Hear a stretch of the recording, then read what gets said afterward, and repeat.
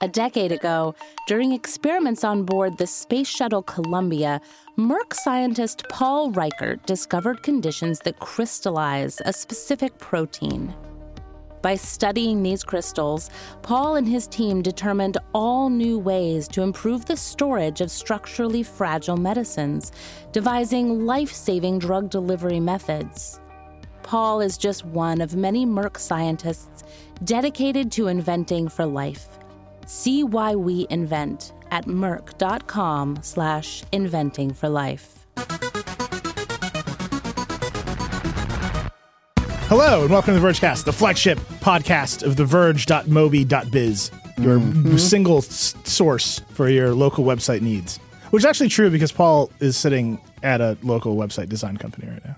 Hi, Paul. By the way, theverge.moby.biz does not work. That's Dieter, everybody. Hi, Dieter. Dieter's here. Sorry. I'm your friend Nilay. It's good to see you again after last week. I didn't listen to last week's show, which I didn't host, but I'm told it was great. Just let me know. Yeah. There wasn't a show last week. I recorded a solo podcast about my turkey experiences, but I didn't publish it. Oh, good. Too blue.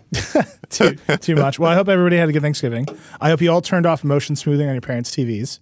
Yes. I'm just going to admit to everyone that I went Black Friday crazy with my dad, and I purchased no fewer than 3 televisions. What? Yeah, it's just absolutely true. One for my parents' kitchen, one for my parents' bedroom, and then one for me. I've made up a great excuse that our old plasma TV was too heavy to hang on the wall of our apartment, and that justified a new television.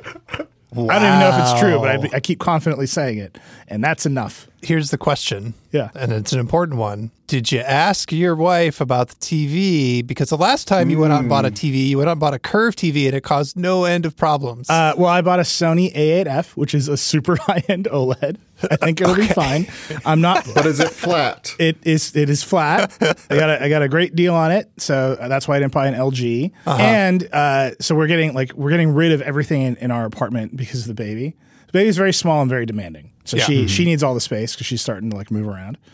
So we're getting rid of everything, the TV stand, all this. So I got to mount the TV on the wall. Oh, so your plan is to mount everything on the wall out of her reach? Yes, just slightly taller than the baby. Every few months, everything will just move higher than her until she's like 18 and everything's 7 feet off the ground. Instead of the door jamb where you measure their height or whatever. Yeah, it's just the TV is just moving up the wall.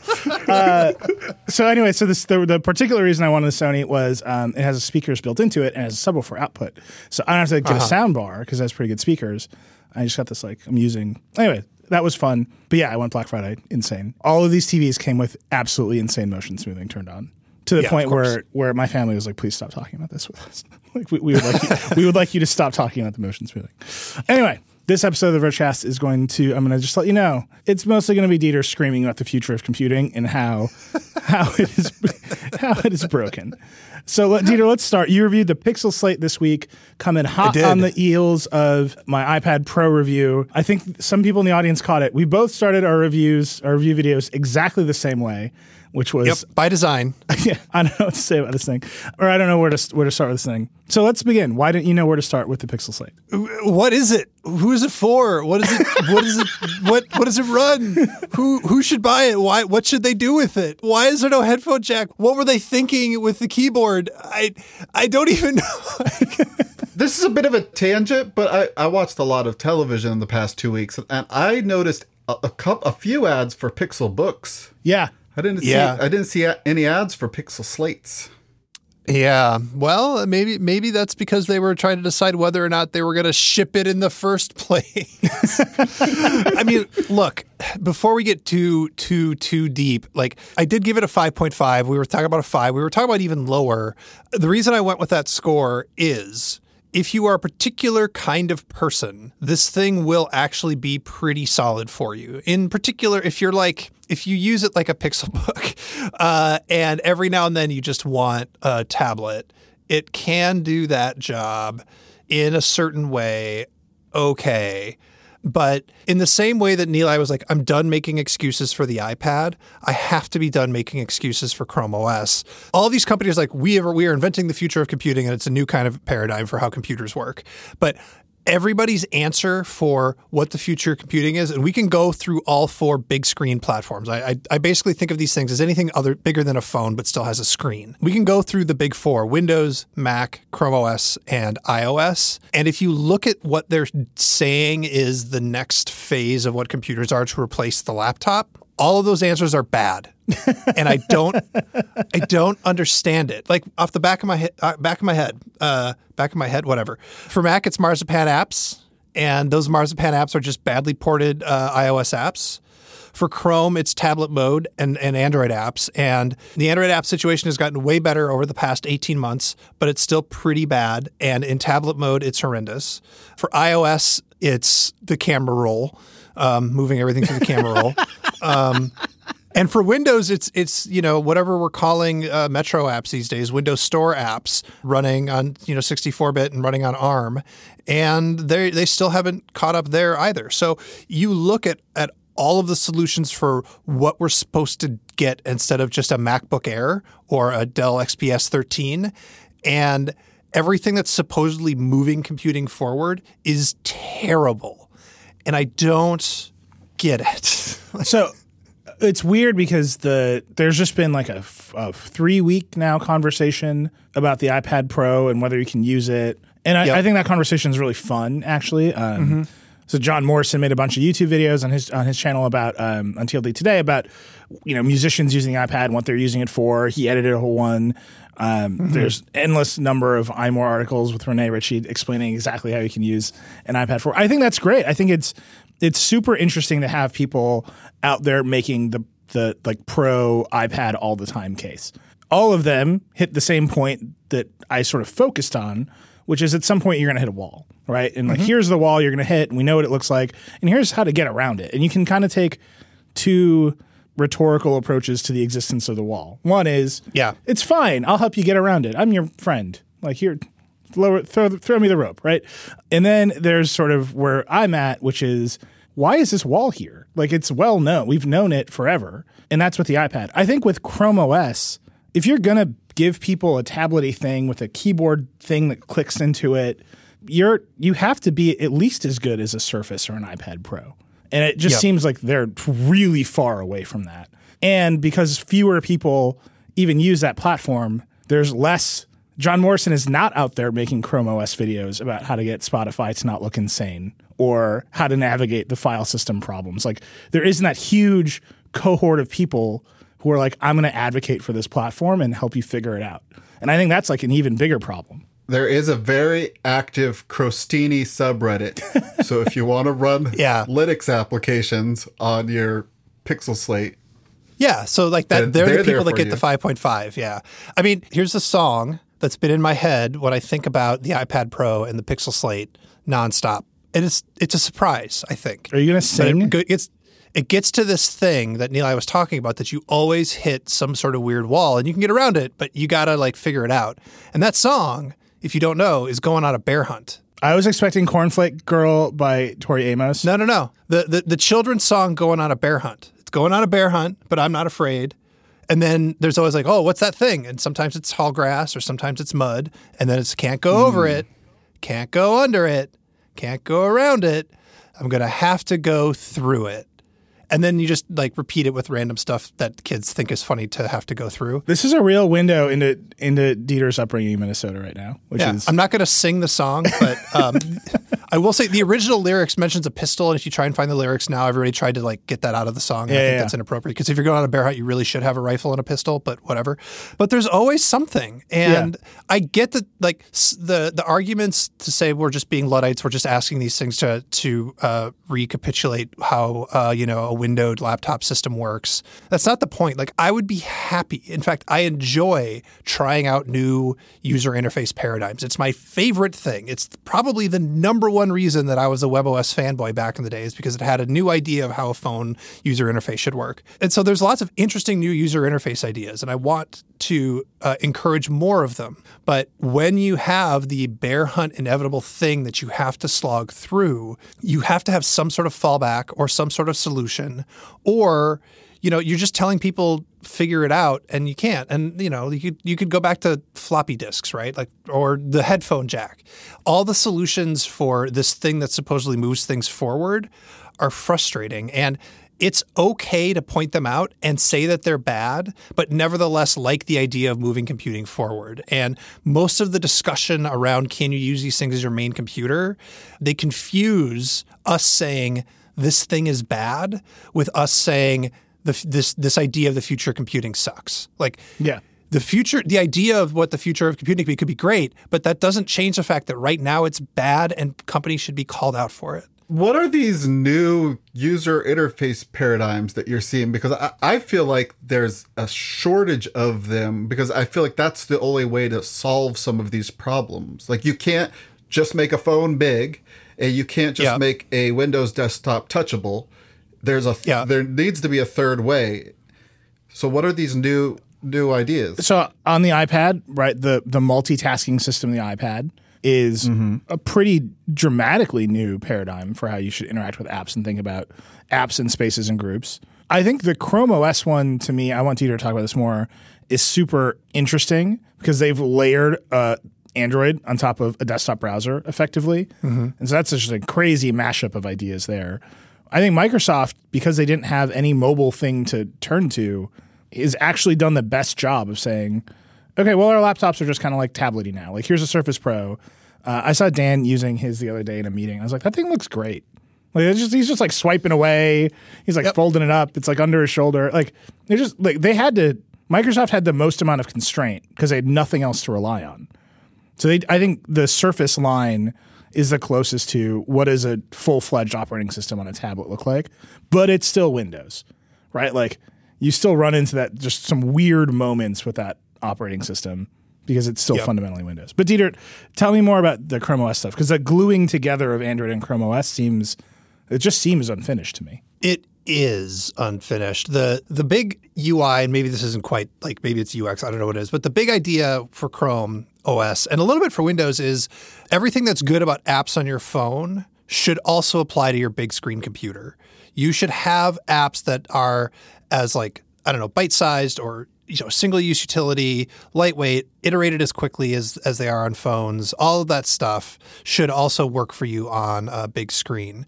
And, there's like, how does split screen work and all of that stuff. But fundamentally what Chrome OS is saying is there are web apps and they are really good at certain things. But for the places where you hit those limitations, you should get all of the benefits that you get from mobile apps there. And then somewhere in between those two things, if you need power user stuff, Android is going to be, at least for now, until Fuchsia or whatever, is going to be the framework for building those slightly more powerful apps. And honestly, at the end of the day, if you really need to get to that higher pro level, you're going to do something like Crostini. You're going to do, some other Linux thing or whatever.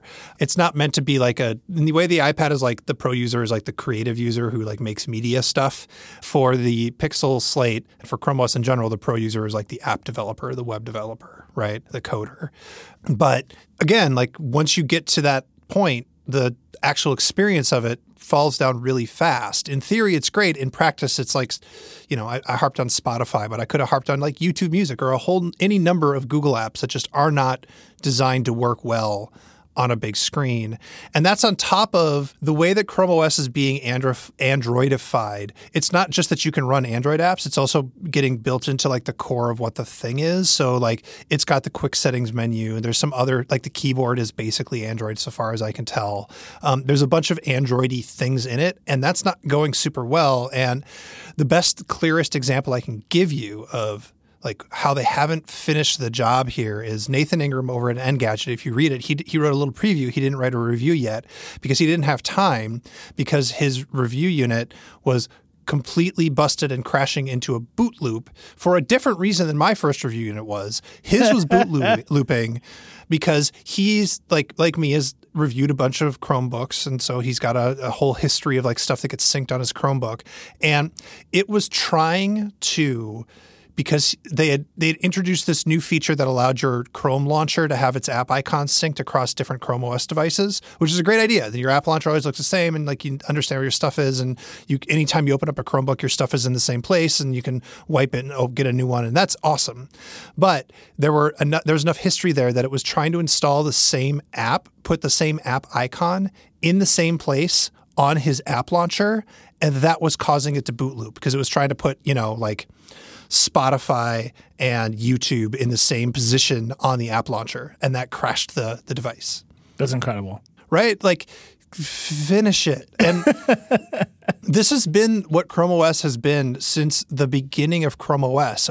They iterate it so quickly out in the public. Every 6 weeks there's a new version, and that's incredible for security. It's great for getting new features, but it also seems to have meant that they're giving themselves permission to ship things that are half-baked, and that's fine. If you're talking about a $250 thing that's going to, maybe education or just a couch computer that's not or fine. whatever. Like students across America are like, what is this boot loop?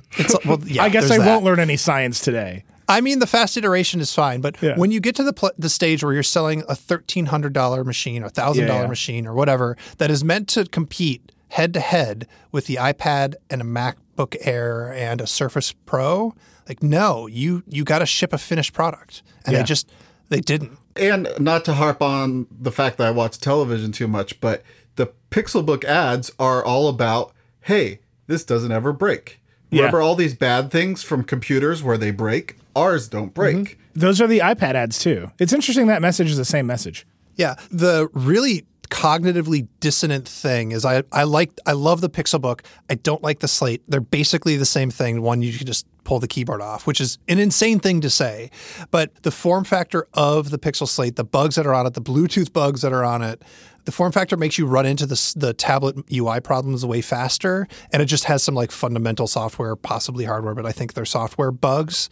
But as on the Pixelbook, it just when you use it as a laptop, it feels fine. Like the craziest thing about using the Pixel Slate is when you have the keyboard attached, everything feels fast and fluid and dynamic, and you can resize windows, and everything just works pretty well. And you got to open up an Android app and it looks funny or whatever, but you only use it for listening to a little bit of music here, or editing a photo there, or whatever you use your Android app for.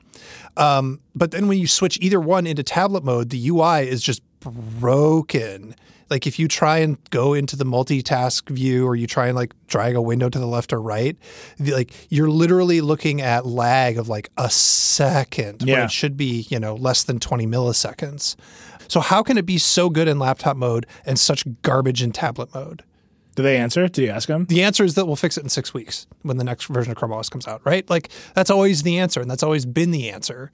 And you can't have a big flagship device come out right before the holidays and have that be your answer. Yeah.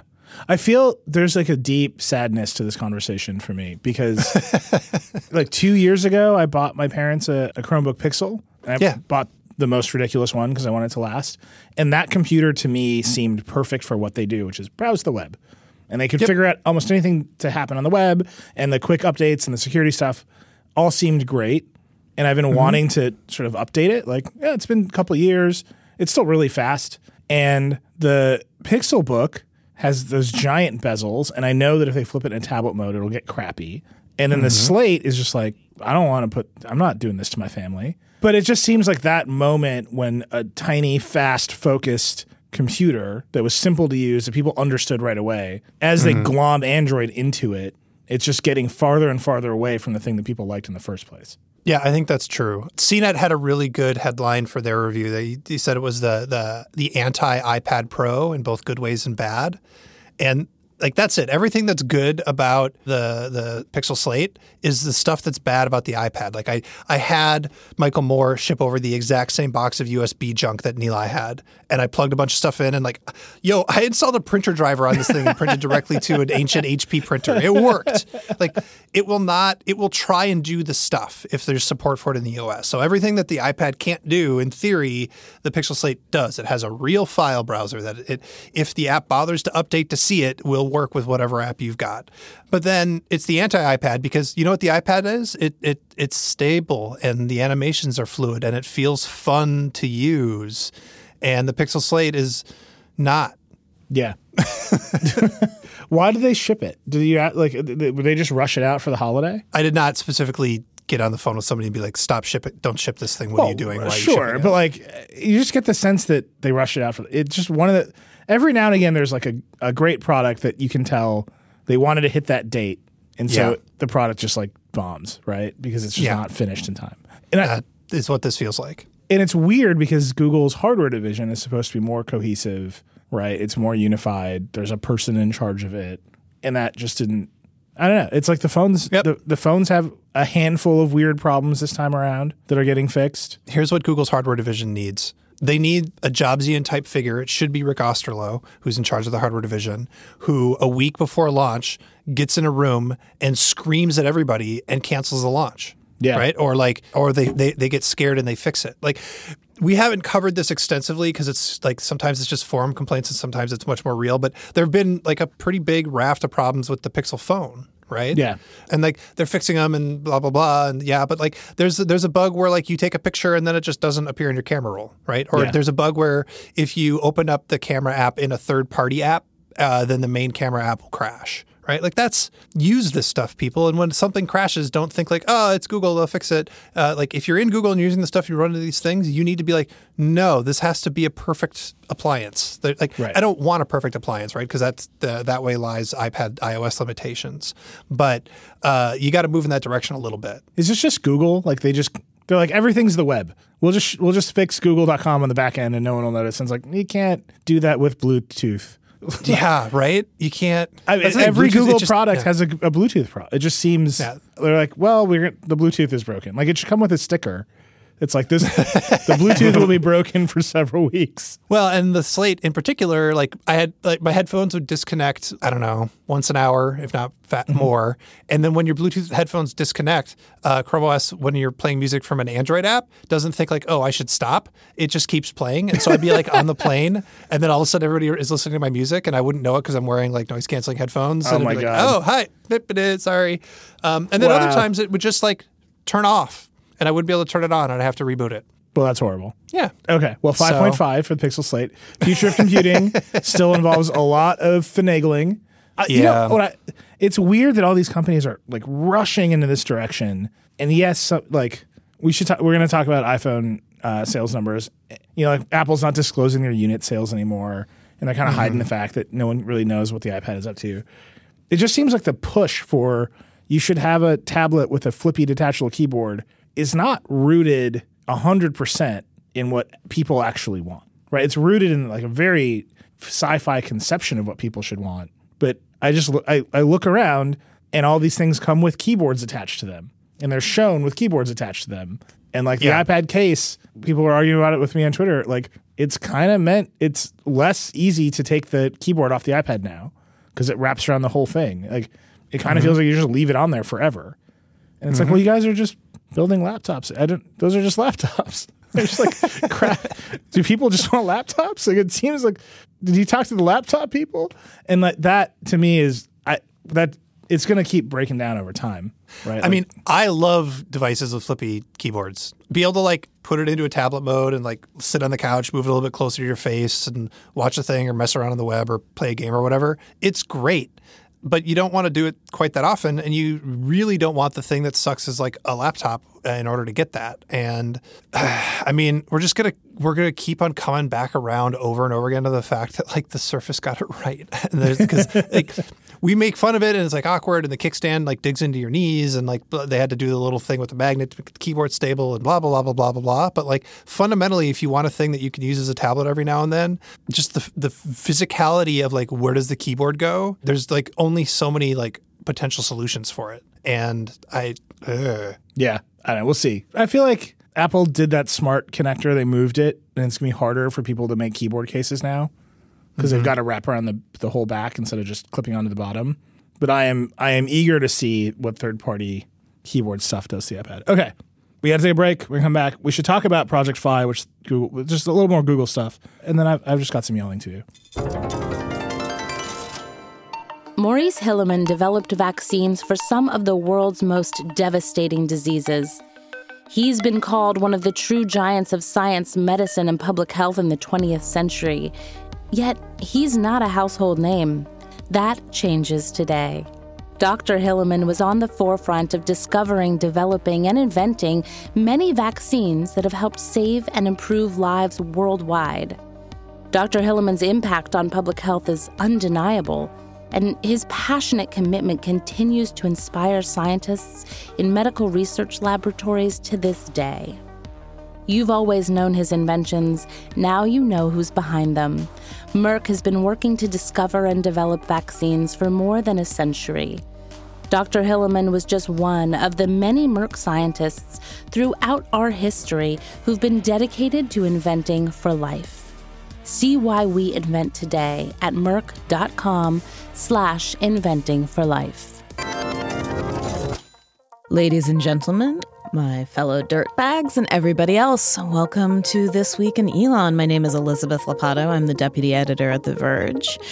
And I'm coming back after being away for 2 weeks. And so I'm just going to do a speed run through the biggest news so far during that period. So let's start with SpaceX.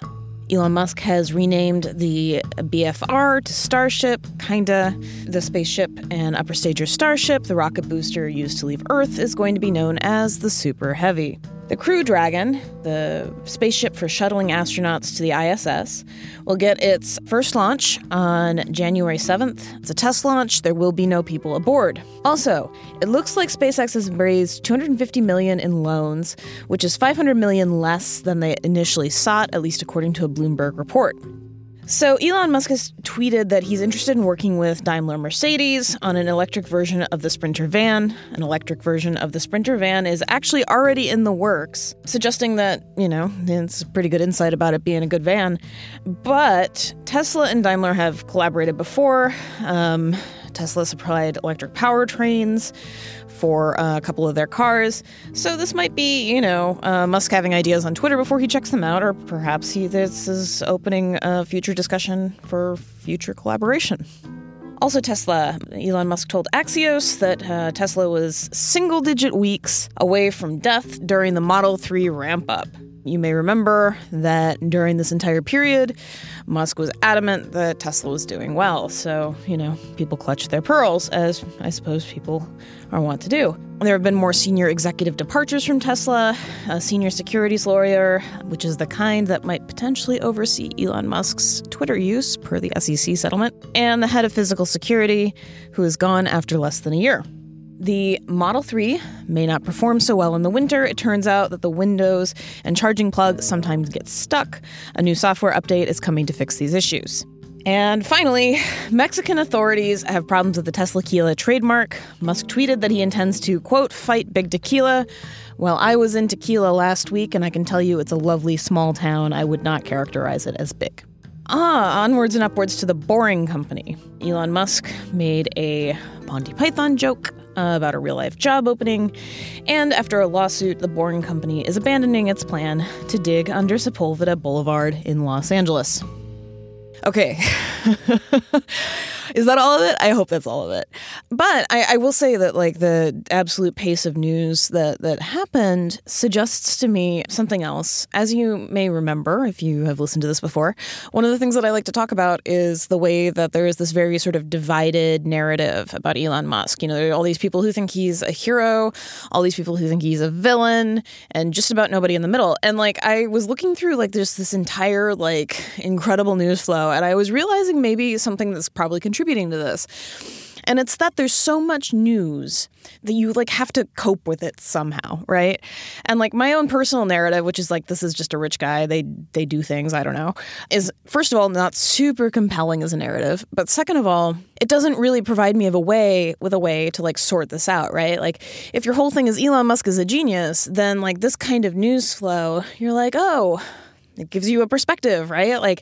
And so you know which things to pay attention to and which things you don't want to pay attention to. And similarly, if your whole thing is Elon Musk is a villain, then you know what things you want to pay attention to and what things you don't want to pay attention to, and you don't have to just take the whole fire hose in the face, because necessarily any narrative is going to leave out some amount of relevant facts. That's just how narratives work when you construct them from reality.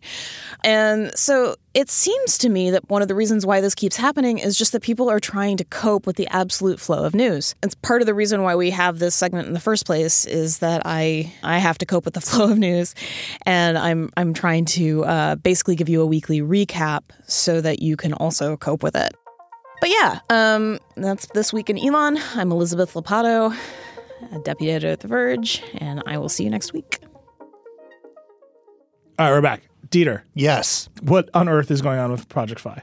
So it's called Google Fi now. Yeah. So if you don't know, Project Fi is Google's cell phone service. It is a MVNO that sits on the top of T-Mobile and Sprint and US Cellular. And they just made it official that it's a Google thing now and not just a project. So fine.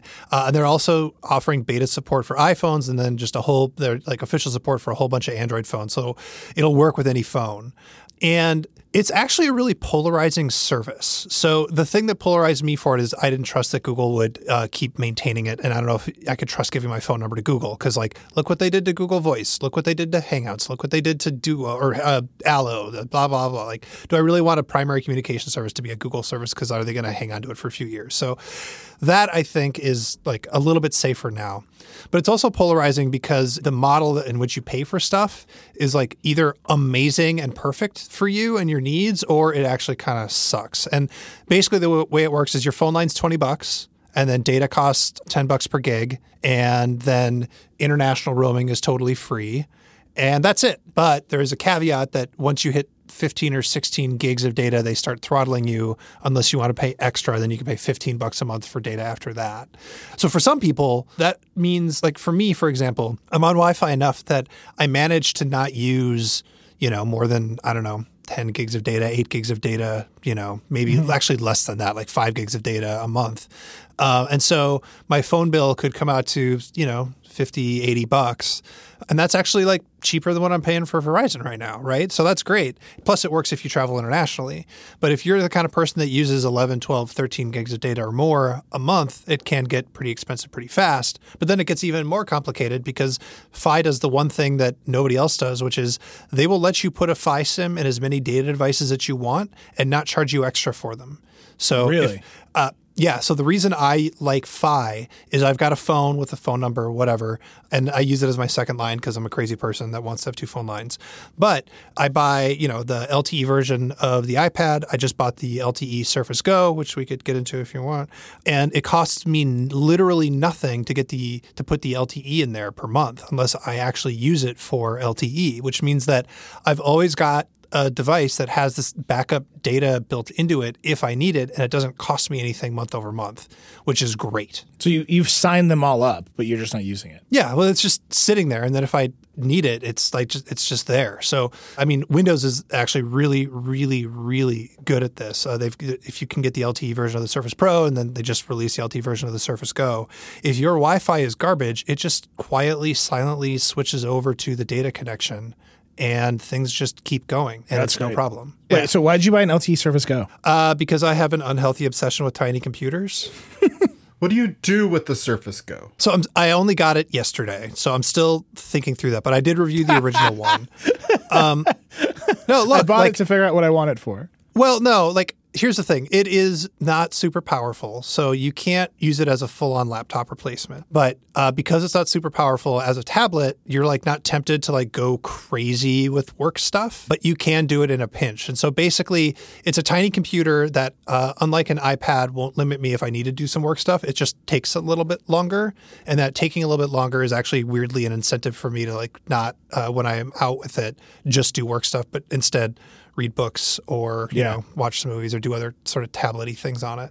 I'll be honest, it's a privileged position for me, but it is an experiment to see how I feel about having a Windows tablet be my secondary non-laptop device instead of an iPad or a Chromebook. But I want to try it, and I'm excited for it. Well, it makes sense. On the topic of Project Fi, I wanted, when I got the Pixel, I was I could do a whole Google experience, and it does seem like a more modern phone carrier, and I like that it's bundling services together. But man, I don't trust Google not to cancel something at all. Like, I really wish every Google project, like, you could scroll to the bottom of the page and it would just say, like, roughly 3 years.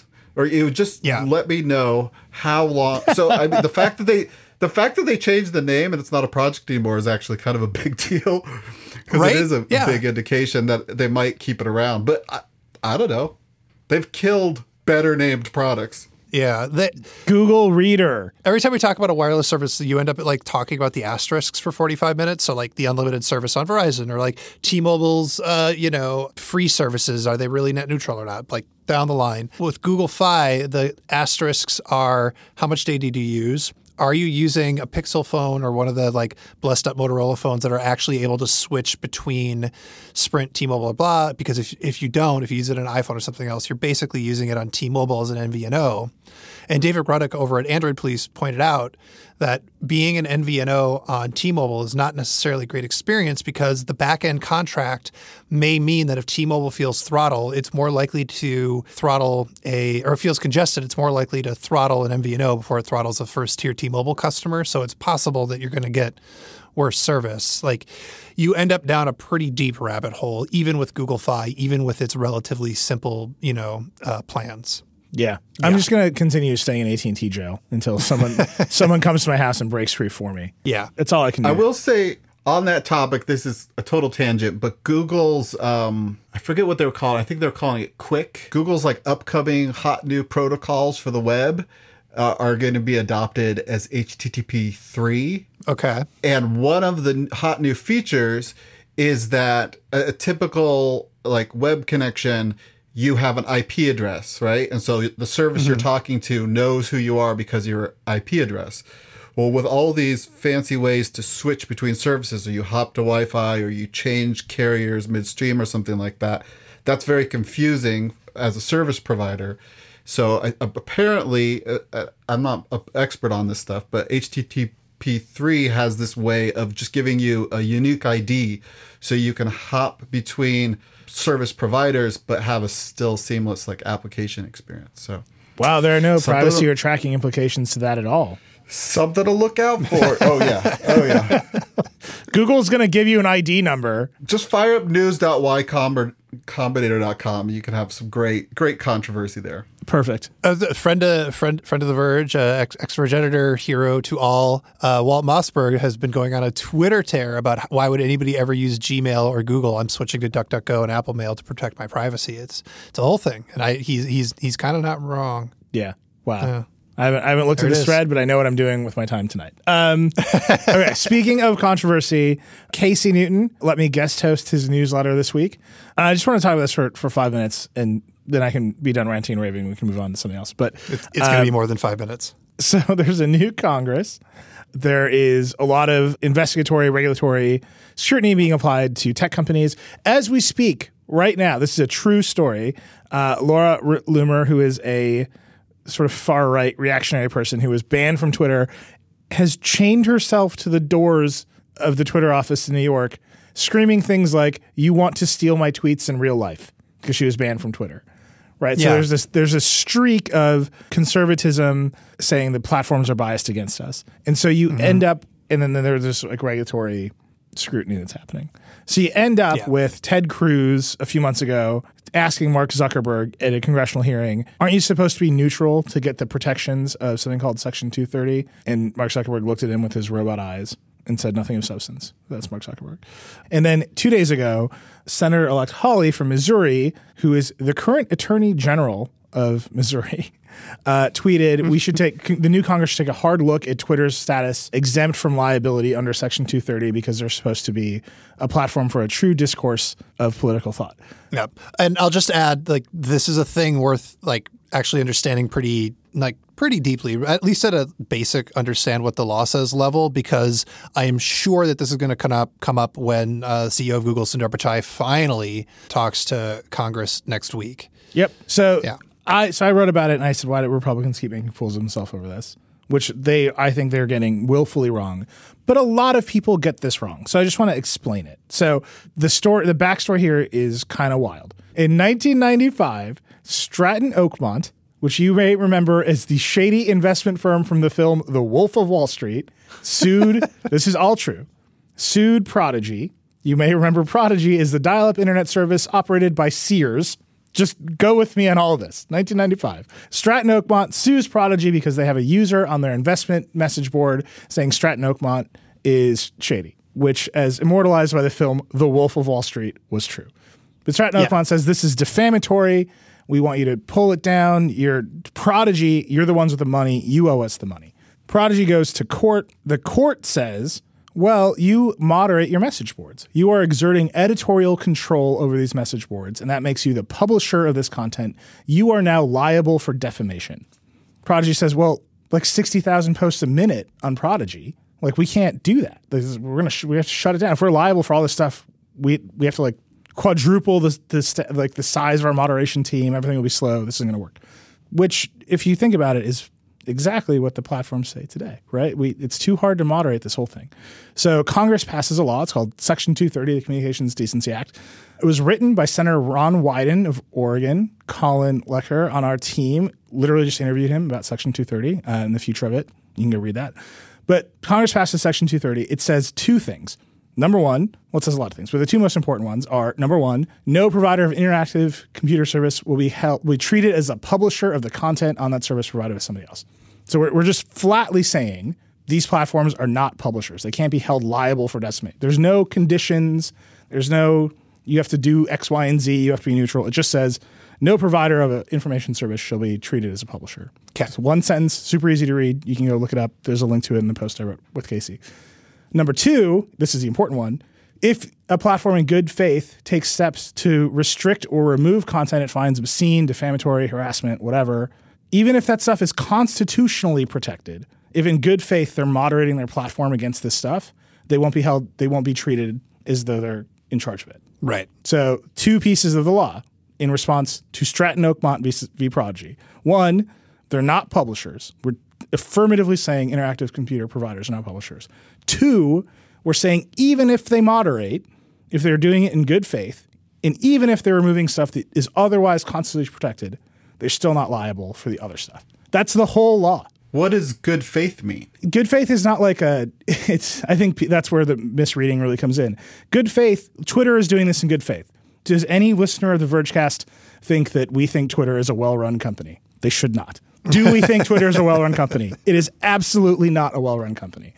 Are they moderating their platform in defensible good faith? Sure they are. They publish rules. They talk about those rules. Those rules are available. They're transparent insofar as they're transparent. Most of the moderation actions on Twitter happen in accordance with those rules. When there's an outcry, they apologize. They try harder. Then there's another outcry. It's Twitter. But right, like it's obvious good faith. Like they're saying these are our rules.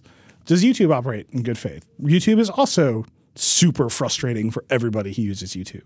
But do they have rules? Is there a system? Can you see the system? Can you understand to some extent how YouTube's moderation works? Sure you can.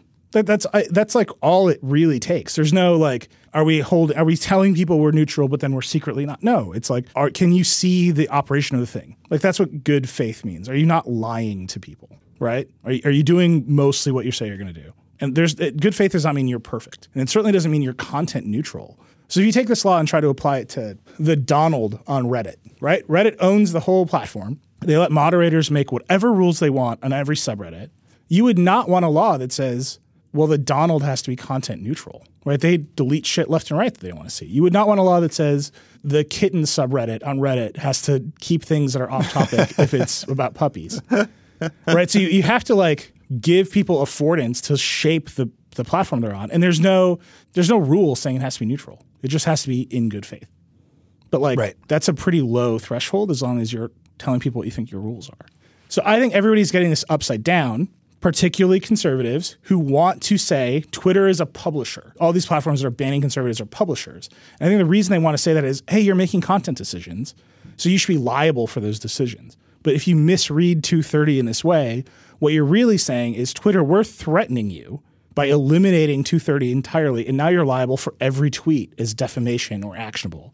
So really, we can destroy Twitter. We can destroy YouTube. We could destroy Reddit if we eliminate 230, because if Reddit is financially responsible for every post on Reddit, that isn't a company anymore. It's just a lawsuit machine. So like 230 is a law that enables the internet. The question is, on the sort of the left-wing side, and this is what Wyden talked to Colin about, we want them to moderate. This is the law we wrote. The law we wrote gave them complete immunity, but we gave them the freedom to moderate. They should moderate harder. We should not have Nazis on Twitter.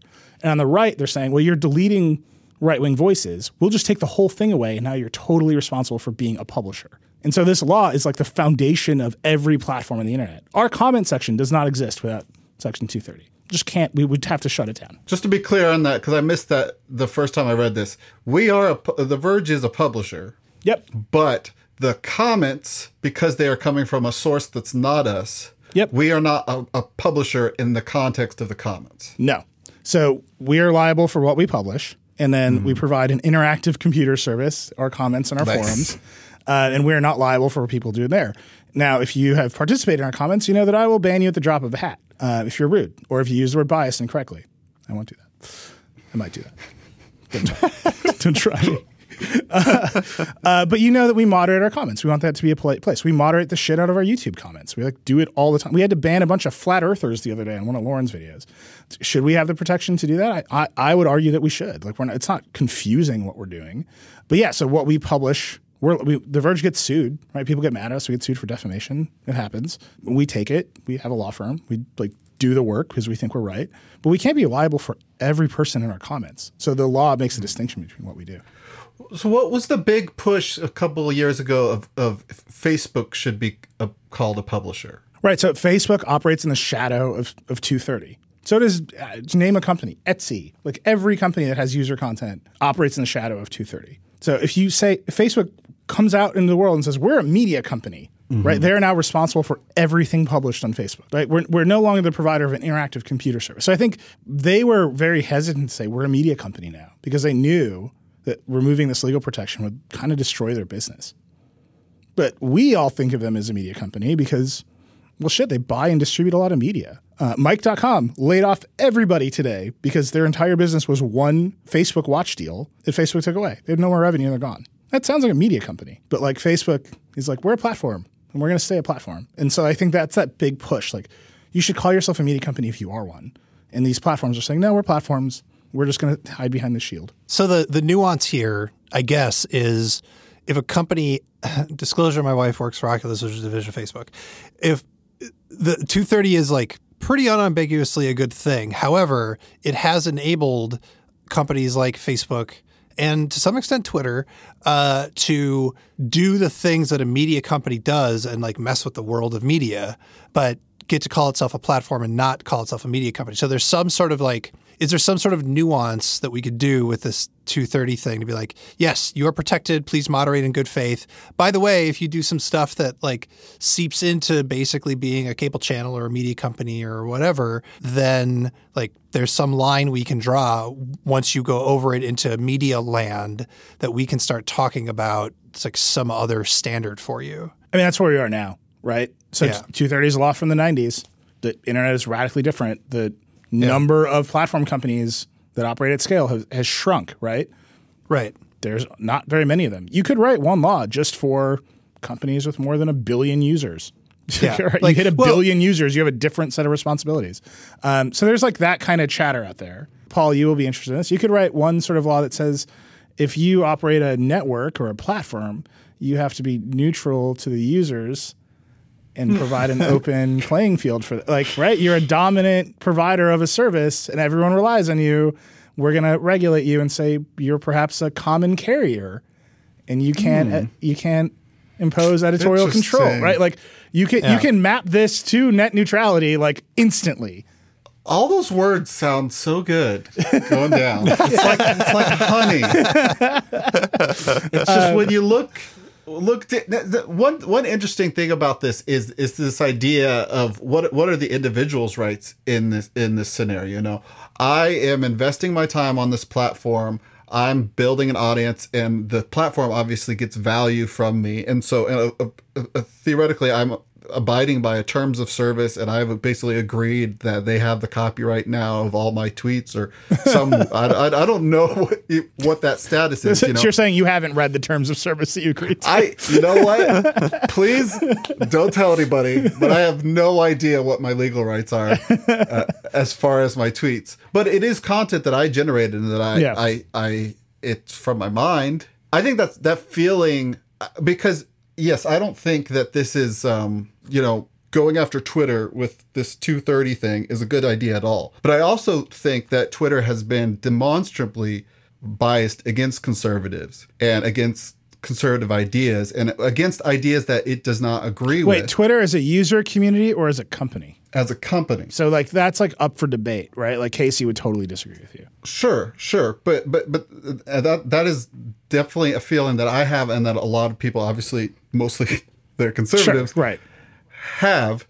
And so you start to really resent this company and fear this company that you've spent years of your life building connections, building an audience, building relationships on this platform and generating content for this platform. And this company has so much power over that situation. Right. And so that's a relationship that Americans now have with monopolies across their economic lives. Right. So it would be great if Twitter had a competitor. Yes. That would be great. How do you? What if that competitor wasn't banned from the App Store? Sure. I don't know, man. That would be nice. What if there wasn't a monopoly in app distribution? You keep going down the line, and you're at monopolies at every single step. And I think this 230 thing is both it's a product of a time when it was not clear that's how the internet would work, and now I think in the modern context, you do have both Democrats and Republicans talking about changing it, but in different ways. So again, the Democrats, they're like, we're going to pass FOSTA and SESTA and say if you are Backpage.com. And you are knowingly making a ton of money on ads that might be related to sex trafficking, you're liable for that. And Backpage.com goes away. And there's an ongoing number of ripple effects for sex workers in America who are saying we're less safe because we can't use the internet for our work, right?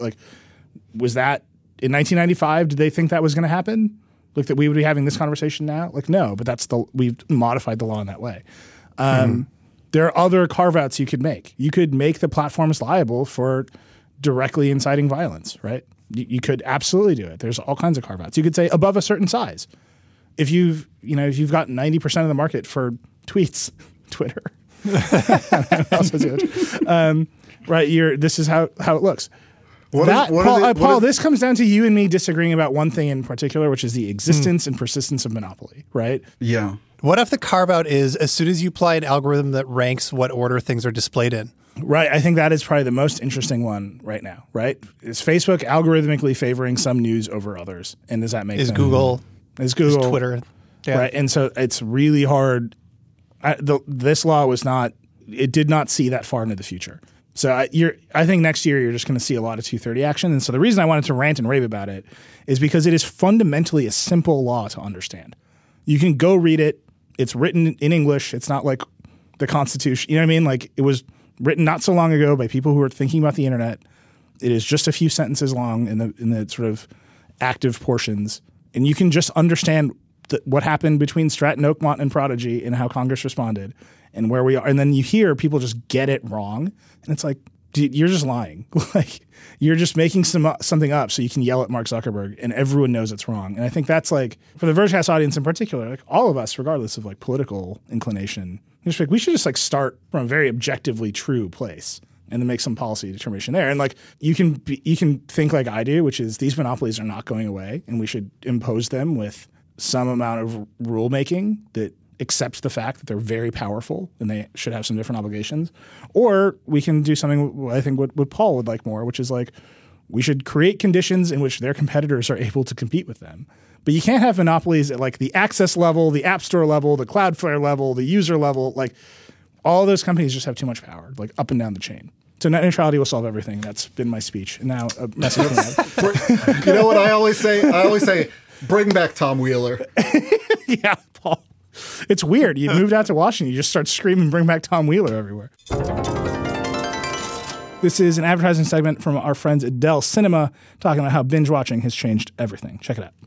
Kayla loves TV. I like to tell people that I invented binge-watching TV shows. I'm in it for the long haul. And chances are you're a lot like Kayla. Over 70% of Americans are binge watchers, and they feel a deep connection to both the characters and the screens they're watching them on. Dr. Emil Steiner is an assistant professor who studies binge watching at Rowan University. With the newer screens that are now available, because of the crispness, the higher fidelity, they allow viewers to see a more realistic world. And that social realism creates greater feelings of connection with the people on those screens. According to Steiner, it's not just screen size and clarity that creates that deeper connection. The technology today allows viewers to control not just what they watch, but where and when they watch it. And this is great news for Kayla. I used to feel truly embarrassed about the amount of binge watching that I engage in, but I feel grateful that the culture is totally supportive of this type of hobby that I have. If you're a person who can never say no to one more episode, check out the Dell XPS 13 with Dell Cinema technology. For incredible sound, color, and streaming, it's the laptop for people who watch things on their laptop from Dell Computers. All right, thanks to our sponsor, Dell. Learn more about Dell Cinema's amazing color and Intel Core i7 processor at dell.com/XPS13. That's dell.com/XPS13. Okay, Paul, every week you do a segment, which I believe is called Bring Back Tom Wheeler. Yeah. Well, actually, I'm going to change it this week. It has a different name. And that name is Smart Yoga Pants. Oh, good. Oh, my God. Yeah. And I'm so excited for these. let me tell you why it's called Smart Yoga Pants on this very special week. Yeah. Because I've discovered on the internet smart yoga pants. There's nothing more to say. Okay, pivot yoga, right? They're pants. You put on the pants, and then the pants are smart. And they know where your body is, and then they put your body up on a TV. Which kind of reminds me, now that I think about it, there's this book that I found, I think it's like at a used bookstore or something like that. There was a concept of, before the internet was really like, back when the internet was like Gopher and Usenet, before the web, there was this idea that what we were going to do moving into the 21st century was that we would digitize the real world and we'd have this digital representation of the real world. And that was kind of what the network would be like. But instead we made like websites. And I think, but more recently, you know, think of like Waze and the whole self-driving car arena, and then smart yoga pants. I like things that are digitizing the real world, and I don't know, it's cool. I like that you went from self-driving cars to smart yoga pants. So basically, they measure how well you're doing yoga. Yeah, they tell you mostly you're doing bad yoga. Good. All right. So you talk to your smartphone and you say, "How's this look?" Pivot. How's this look? And then it will tell you how to move your knee. All right. So that you're doing yoga smartly. And that on the level of self-driving cars in terms of innovation is what you're saying. Basically. Or Waze. All right. We have let's do a quick lightning round. Apple claims the iPhone XR is its best-selling phone, will not say how many it has sold. The quote from Joswiak is, every week it's been on sale, it's been the number one selling iPhone. Yeah. Every day of every week that it's been on sale is what he said. Jaws is a kind of like a straight shooter. We've like talked to him a lot. He doesn't usually dance around, but I will say the follow-up question was how many, and that he wouldn't tell CNET in that interview. I'm trying to remember if I predicted this or if I predicted the complete opposite. And I'm sure it's one or the other. Somebody could I think every reviewer predicted the iPhone XR would be the one to buy, right? Okay. Like down the line, I think I said it, Joanna said it, Lauren said it. Like just down the line, everybody who touched this thing said this is the one most people should buy. It's a deal. It's a deal. It's the iPhone you want with the screen that you'll live with. But everyone, it's like cheaper. It has the edge to edge, has Face ID. So everyone knew it. Everyone kind of suspected it would be the one most people buy. The question is whether iPhone demand overall is soft. So the Wall Street Journal had a piece about supplier orders being cut. There's been the usual sort of cast of analyst characters doing their thing about supplies being cut. And then there's Apple saying this now, which is out of character for Apple, right? Where they're trying to do an interview about Project Red and they get asked this question and they're prepared for it in this way. And they're not just saying we don't disclose numbers. So there's some narrative changing happening here in a way that they don't usually do. And because last quarter they said we're not going to do unit numbers anymore, it is likely that Apple will never say a number for iPhones sold ever again, which has led everyone to think that the total number of iPhones sold is going to stay flat or go down. Maybe everybody's just buying Mac Minis. Everyone's like, I got to take my iPhone budget and throw it at this Mac Mini. That would be incredible. If next year they're like, actually, we're going to change our mind on the unit sales thing because we just want you to see this Mac Mini number. That's like the dream. All right. Chris Welch reviewed the Roku speakers, which I think we all laughed at heartily. But he says they sound really good and they're really simple to set up. And I have changed my. I think a lot of people are going to buy these. I think anybody with a Roku TV who's like needs some speakers, they can just like boop and then they'll have it. Here's my favorite part of his review though. Comes with 2 remotes. One is just a Roku remote. The other remote has a button on it with 2 interlocking squares. And when you push it, the voice assistant just says, "This feature is not yet available." And Roku will not tell him what the feature is. What? It's literally just a TBD button. It just does nothing. And they won't say what it's going to be They for. won't say what it is. So part of his review is just sort of idly speculating on what that icon could be. What? So, yeah, he's like, normally I wouldn't recommend a product that is obviously unfinished that has a button that's TBD, but it's pretty good and cheap. And then sometime down the line, the button will do something. It's even better. It's going to be even better. It's like a little kid. Why does it need 2 remotes in the first place? One remote is a TV remote, and the other remote is like it's like a little square that you can like carry around your house and like push a button. It has 2 macro buttons. Actually, everything about this product is hilarious. It has 2 buttons labeled 1 and 2. Uh-huh. You would think that they are like programmable, like start Netflix buttons. They are macros to the voice assistant. No. So you push it and it issues the play rock music on Spotify command quietly to the voice assistant. It makes the speaker whisper a voice command? No. It like does it inside. So program it, you like hold the button down and you're like, play rock music on Spotify, and you let go. And the next time you push the button, it issues that command internally. Oh, I wish it said it every time out loud. That would be so good. But in your own voice. It's like buying a robot to push your touchscreen for you. Yeah, exactly. It sounds like someone was working on a Kickstarter for these speakers that would work really well with Roku TVs, and Roku just bought them, and they were like, "Hey, we've got this one more feature." And Roku's like, "Don't worry about it, just ship it."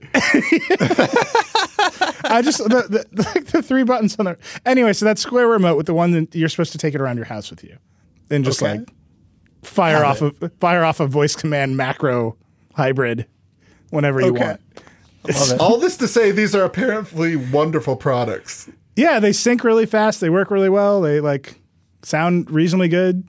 They're cheap, but it's just like this remote is deeply hilarious. Motorola just doing its Motorola thing, just putting giant batteries in a new Moto G7 Power. Good. I feel like Motorola is quietly successful. I hate the Pixel 3 battery life. I almost think I have a defective unit. It just doesn't get me through a day. Helen had to get a new one. I think you should swap it. Oh, really? Yeah. Yeah, it's just it's not cool.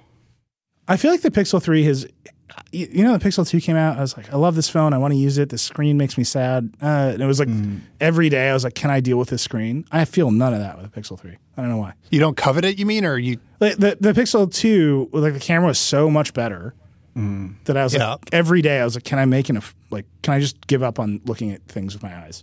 Like, will I just deal with it today? And the answer was always no, but I thought about it. Pixel 3 is like, the screen looks pretty good, whatever. The camera's pretty good. But it doesn't. All these little problems around the edges, they just keep me away from it. I don't know. All right.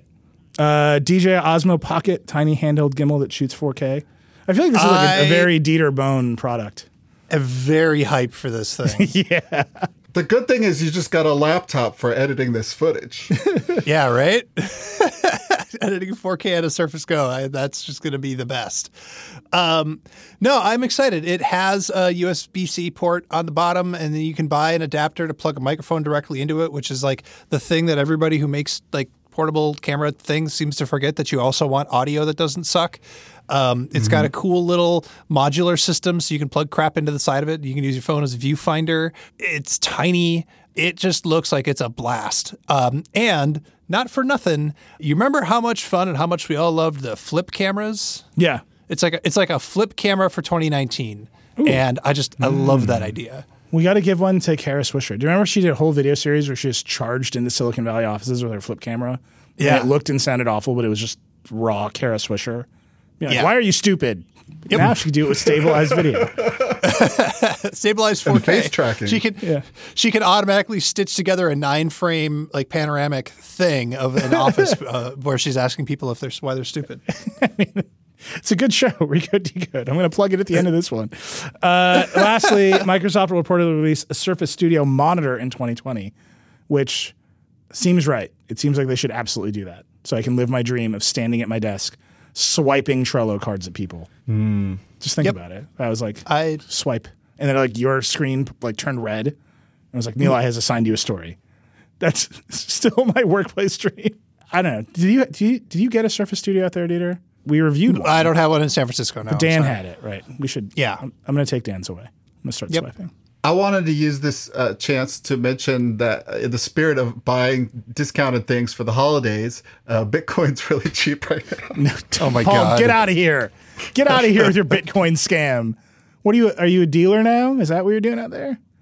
No, I'm what they call, and this is a horrible disclosure, a hodler. Yeah. That means you buy Bitcoin and then you hold on to it. Do you have a Lambo yet? I have 0 Lambos. So not a successful hodler. Isn't that the end goal of hodling? It's about the long term. I believe you. I believe in you, buddy. Anyways, it's at a great discount. No, stop it. That's spoken like a true hodler. You're trying to ramp up demand. I see you. I watched The Wolf of Wall Street.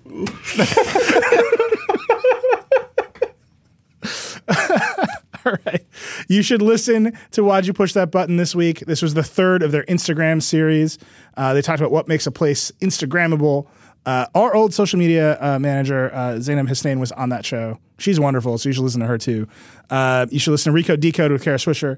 You should listen to Pivot with Kara Swisher and Scott Galloway. You should listen to Recode Media with Peter Kafka. All wonderful shows. Happy that everyone is asking everyone else why they're stupid on the internet. It's great. You can listen to Vergecast interview episode. Next week, we're going to have Carolyn Cinders, who wrote Casey and I are going to interview her later today. Actually, that's coming out next week. She wrote a long history of harassment and speech on internet platforms, which is great. I'm excited to talk about that with Casey. And you can check out The Verge everywhere. The Verge is on every platform. It's usually /Verge. And you can go on iTunes and you can hit the button and give us a review, which I want you to do for 5 stars. That's it. Rock and roll. Goodbye. Paul. Promo code.